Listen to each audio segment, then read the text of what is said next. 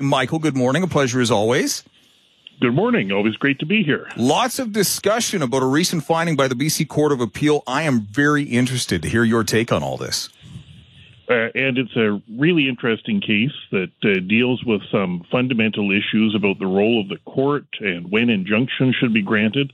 And so I really do. I agree. I think it's worth spending some time talking about some of the foundational issues and clarifications of the law that we've received from the Court of Appeal in the appeal of the decision about the injunction prohibiting conduct with respect to teal cedar products. Yes. And so the first part of it, I think, is really important, that the court sets out sort of the fundamental constitutional division between the court and the provincial government and who has responsibility to decide what.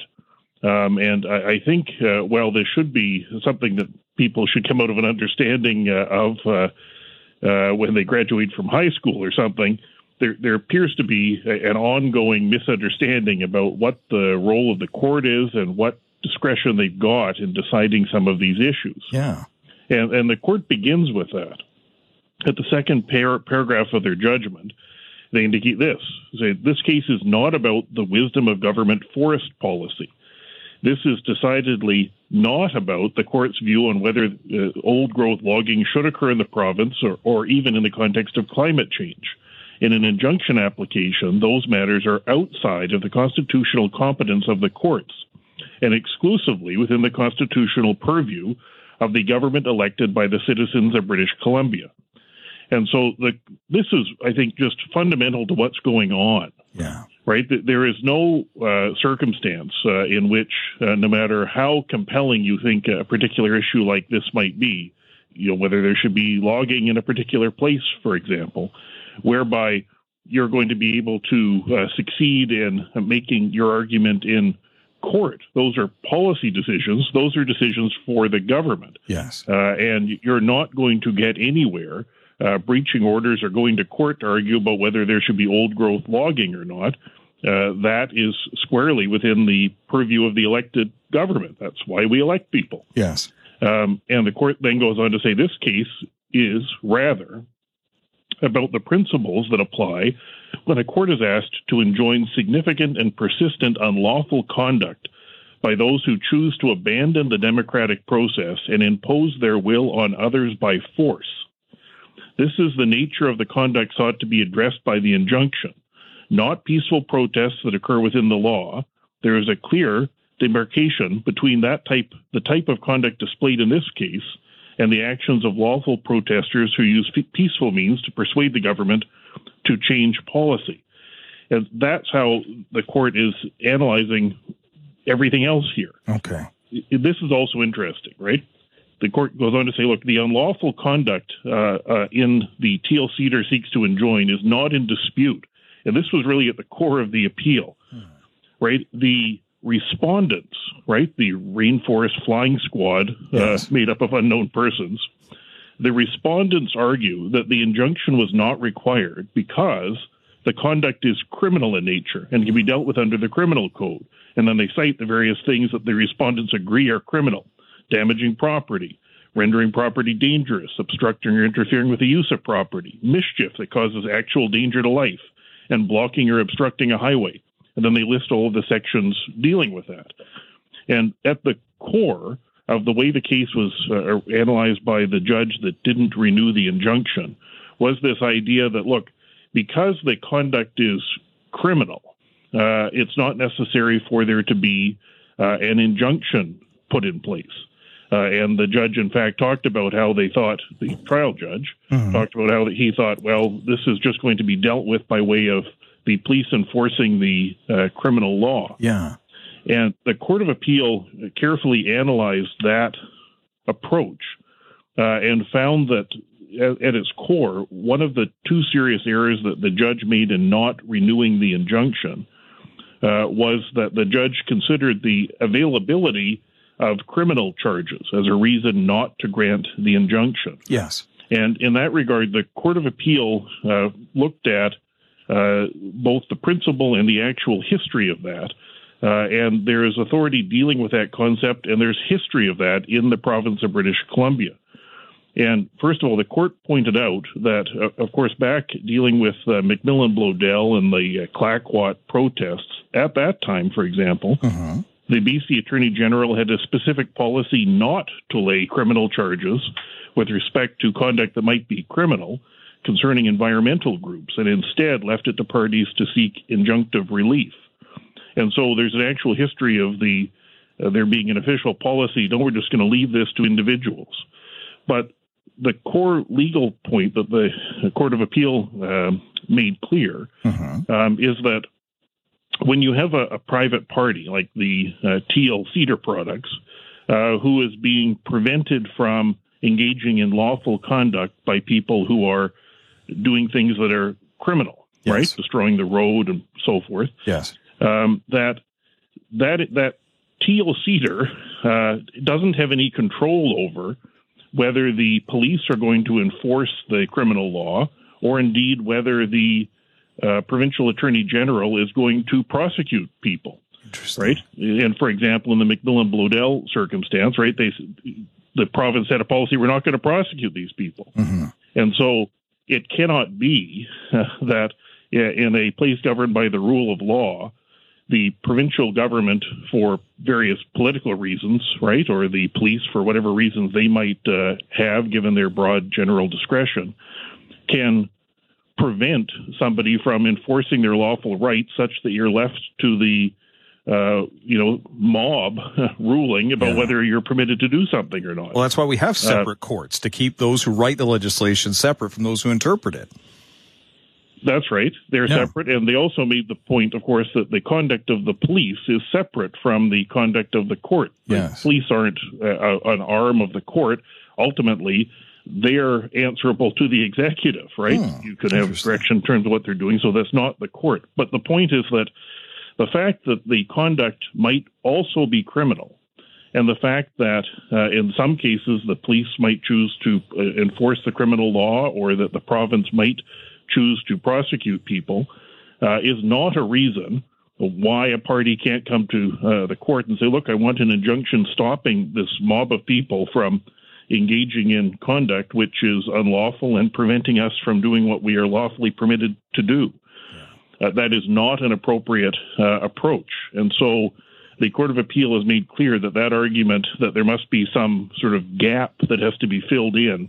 The enforcement gap. Right. That's not an appropriate consideration when deciding whether an injunction should be granted. Right. The fact that the police might choose to enforce some criminal conduct, and the conduct might also be criminal, and the fact that the Crown might choose to prosecute that criminal conduct is not an answer when somebody comes and says, look, I'm being prevented from engaging in lawful activity here by a mob of people that are blocking the road.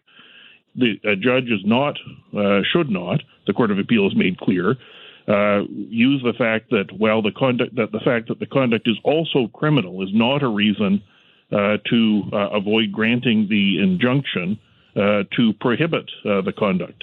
And the Court of Appeal made clear that the criminal law can be slow and can be a blunt instrument, and injunctive relief can provide sort of a specific conditions. For example, things like an exclusion zone, stay away from some area, right? Don't allow people to walk right up to the road with the, pitchfork or explosives or whatever they've got. You don't have to wait. You could have, conditions put in place designed to prevent the problem before it happens. And then this is really the core of it, right? The Court of Appeal says it is not tenable in a democracy for a group to abandon the democratic process and impose their will on others by force. In a complex, pluralistic society, the democratically elected government makes laws, and the courts interpret and uphold them. Barring constitutional overreach, the laws and decisions flowing from them are to be respected and enforced. Protest is part of a healthy democracy. Criminal conduct is not. In the circumstances of this case, the injunction is all that stands between TL Cedar and a highly organized group of individuals who are intent on breaking the law to get their way. That the criminal law may be used in such circumstances remains a possibility, but it is within the control of TL Cedar nor the courts to compel the police or the BC Prosecution Service to charge and prosecute offenders under the criminal code. And so that is one of the other reasons why an injunction like this can be granted, right? When your rights are being trampled upon by people who have decided to ignore the law because they feel strongly about something, you are not compelled to hope that the police will exercise their discretion to enforce the law, or indeed that the provincial government, the Attorney General, will exercise their discretion to prosecute those people, right? Those are decisions that are beyond your control. And in some cases, as we've seen in BC, the Provincial Prosecution Service has exercised their discretion not to prosecute people, right? That may be for political reasons. It may be because they think it will be helpful for reconciliation. There can be a wide range of reasons why the prosecution service might simply decline to prosecute people even where they are engaged in activity that is manifestly criminal. Yes. And we've seen tension develop there between the BC Supreme Court and the Provincial Prosecution Service, the Attorney General effectively, over decisions to not prosecute even criminal contempt allegations. Yes. And so the point the court is making is that at the end of the day, the court does not make the decision about policy, right? They don't decide whether, Teal Cedar Products is going to be permitted to engage in logging, right? That's a decision, that's a provincial political decision, right? But the court will make sure that law is enforced. And so you will not get anywhere in court going and arguing about the merits of logging policy. You're in the wrong forum, right? You're at the wrong building. There's a building for that. It's full of people who we've elected to make those decisions. You're not going to make that argument successfully in court, right? Go to the legislature, work on the next election, protest, whatever you want to do over there. Those are the people making the policy decision. But the court will ensure that the law is upheld and respected. And there will not be a circumstance, the Court of Appeal has made clear, where a private person or party or corporation or whoever it might be is going to be just run over by a group of people who have decided they don't like the democratic decision that's been made because they feel strongly about something. And it's not going to be a matter of saying, well, it's also criminal, so you better hope the police decide to enforce the law, and you better hope that the Attorney General decides to prosecute the people, and if they don't, you're simply out of luck. If that were so, right, it would be the rule by mob. Well, and that's what they're trending towards. Teal Cedar wouldn't be the end. I'd be targeted. Others would be targeted. Anybody who opposes them. You get a bunch of people together and you decide by force to try to stop them from doing what they have the lawful right to do. Society breaks down pretty quick. Yes, and we've also seen, of course, protests that involve parties other than the person you're unhappy with, right? Like one of the cases where there's been real friction about the Attorney General not prosecuting people was a circumstance where protesters over a gas pipeline decided they were going to block the Port of Vancouver, who had nothing to do with the gas pipeline. They just thought they could get some attention by doing that. Right? Or, for example, the people that have decided that they're going to crazy glue themselves to the Trans-Canada Highway to try to draw attention to, a topic they think is just really important, right? The people who are being obstructed by the crazy glued individuals or the Port of Vancouver that's obstructed by people blocking them have nothing to do with the dispute. They're just being used as a way to try to get attention. And the court has made crystal clear that private individuals are free to seek injunctions to ensure that their rights aren't being trampled upon by people who are engaged in that kind of conduct. And you are not helplessly required to wait to see whether the Attorney General thinks it's politically expedient to prosecute the people or whether they think that that might interfere with reconciliation efforts or whatever other various valid political considerations the provincial government might have. You can go to court. You don't need to have a physical fight with the people who are gluing themselves to the ground or trying to block your access to your business, right? We have a legal remedy for it. And it's not going to be an answer that the conduct might also be criminal. And so those fundamental principles are just really important. The judgment is worth reading. And also for those just things you would expect people to know, but apparently people are unaware of, just in terms of how these decisions are made. Yeah. The policy decision is not made by the court. The judge doesn't decide whether logging is going to be permitted. But once the law has been passed permitting the logging, the court is going to make sure that that's going to be enforced, right? Otherwise, the wheels have just come completely off the bus, right? And we are all at the mercy of the strong, right? Or the people who are prepared to glue themselves to something because they really want something to happen. Yeah. That's not how it works. And so I think it's a judgment that is worth reading, right? It's not that legally complicated. It's one that I think people would find interesting, right? Because it deals with these just important public policy issues, but informative as well, so that when people do feel strongly about a particular topic or a desired outcome, they point themselves in the right direction. You're pointed in the wrong direction if you think that you're going to get a remedy for your problem by digging up the road and hanging from a tree and hoping you're going to go to court and persuade some judge that all those things are fine. That's not how it works. It will never work.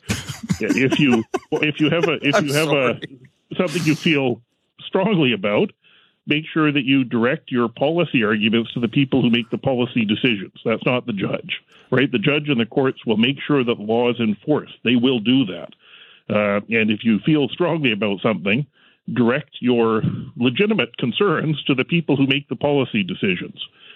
You're in the wrong place if you think you're going to sort it out by, blowing up the road or something and then having a legal dispute with the forest company. You're just in the wrong place and you're pointed in the wrong direction. And so there are big and important issues here, and it is a judgment which I would urge people to have a read of. It's not that long, it's not that complicated, and the principles in there are really important, and they affect all of us. Michael Mulligan, Legally Speaking on CFAX 1070, folks. He's the lawyer. Listen to him. He's absolutely correct. Quick break. Back after this. All right, back on the air here, Legally Speaking with Michael Mulligan from Mulligan Defense Lawyers. We have 4 minutes and 15 seconds left in today's segment. Michael? Sure. Well, I think we can end on a bit of a lighter note with a dispute that's been sorted out concerning a luxury condominium development in Victoria called the Black and White. That particular development is up on Fort Street, apparently. I think I've driven past it. And the building was marketed as the height of luxury, including various things like access to a right-sizing consultant to help you eliminate your junk when you move from a house into the condominium, a sommelier on call, and a promise of a luxury BMW electric car for use by all the people living in the building. Things with respect to the electric car went off the rails and wound up in court, the issue being that the developer had leased the car and had assigned the responsibility to pay the lease to the Strata Corporation before the Strata Corporation was turned over to the owners who eventually purchased the building. And the building sold out, apparently, so people seem to like that idea. Mm-hmm. But the Strata Corporation decided that they didn't want to have to pay for the car, and so didn't, resulting in the developer canceling the lease and suing the Strata Corporation over the cost of paying for the car, the cost of the lease. And the case wound up in court where the Strata Corporation made various arguments like we weren't told about the lease of the car, or we didn't have a vote about the lease of the car, none of which got any traction, because the way it works is that when a developer develops a property, they would incorporate the Strata Corporation. They're in control of both entities. And while they were controlling both companies, the Strata Corporation entered into the agreement to take over the responsibility to pay for the lease of the electric car for all the people in the building to use. It's just one? Just one. I'm sorry, I misunderstood this. I thought it was a car per suite or something. This is over one car. Just over one car. Well, now there's no car because the Strata wouldn't pay for it. And so the car got returned, And now the Strata Corporation is going to be responsible for the $15,000 and some odd dollars in costs that incurred. On the upside, for all the people that are enjoying their sommelier services and right-sizing consultant, it doesn't look like there's any dispute over the women's-style electric bike with a very low seat on it that also is displayed on the promotional material. And so there will be, it looks like, an electric bike available, which would be suitable for anyone who's decided that they want to wear a long dress while riding the electric bike, as long as they're not too tall. So no electric car, but an electric bike. And I guess the takeaway legal message is that there can be legal obligations that a Strata Corporation has undertaken. And you can't get out of them by simply saying that I didn't know about them, or I don't want them, or we didn't vote on them. And so if you're buying into a new property, you'd be well advised to look carefully at what all the various elements and accoutrements might be. And in this case, one of those accoutrements was supposed to be a shared electric BMW, but given the litigation, there's no car, and so I guess there's an extra parking spot, maybe a place to put the electric bike. The communal bike. The communal bike. All right. Yeah, that's it. So very well. Black and white, enjoy your wine, but no car. Michael Mulligan from Mulligan Defense Lawyers. I learn new things every single week on Legally Speaking. Michael, thank you for the benefit of your insight and analysis as always. Thank you so much. Always great to be here. All right. Have a great day. Bye now.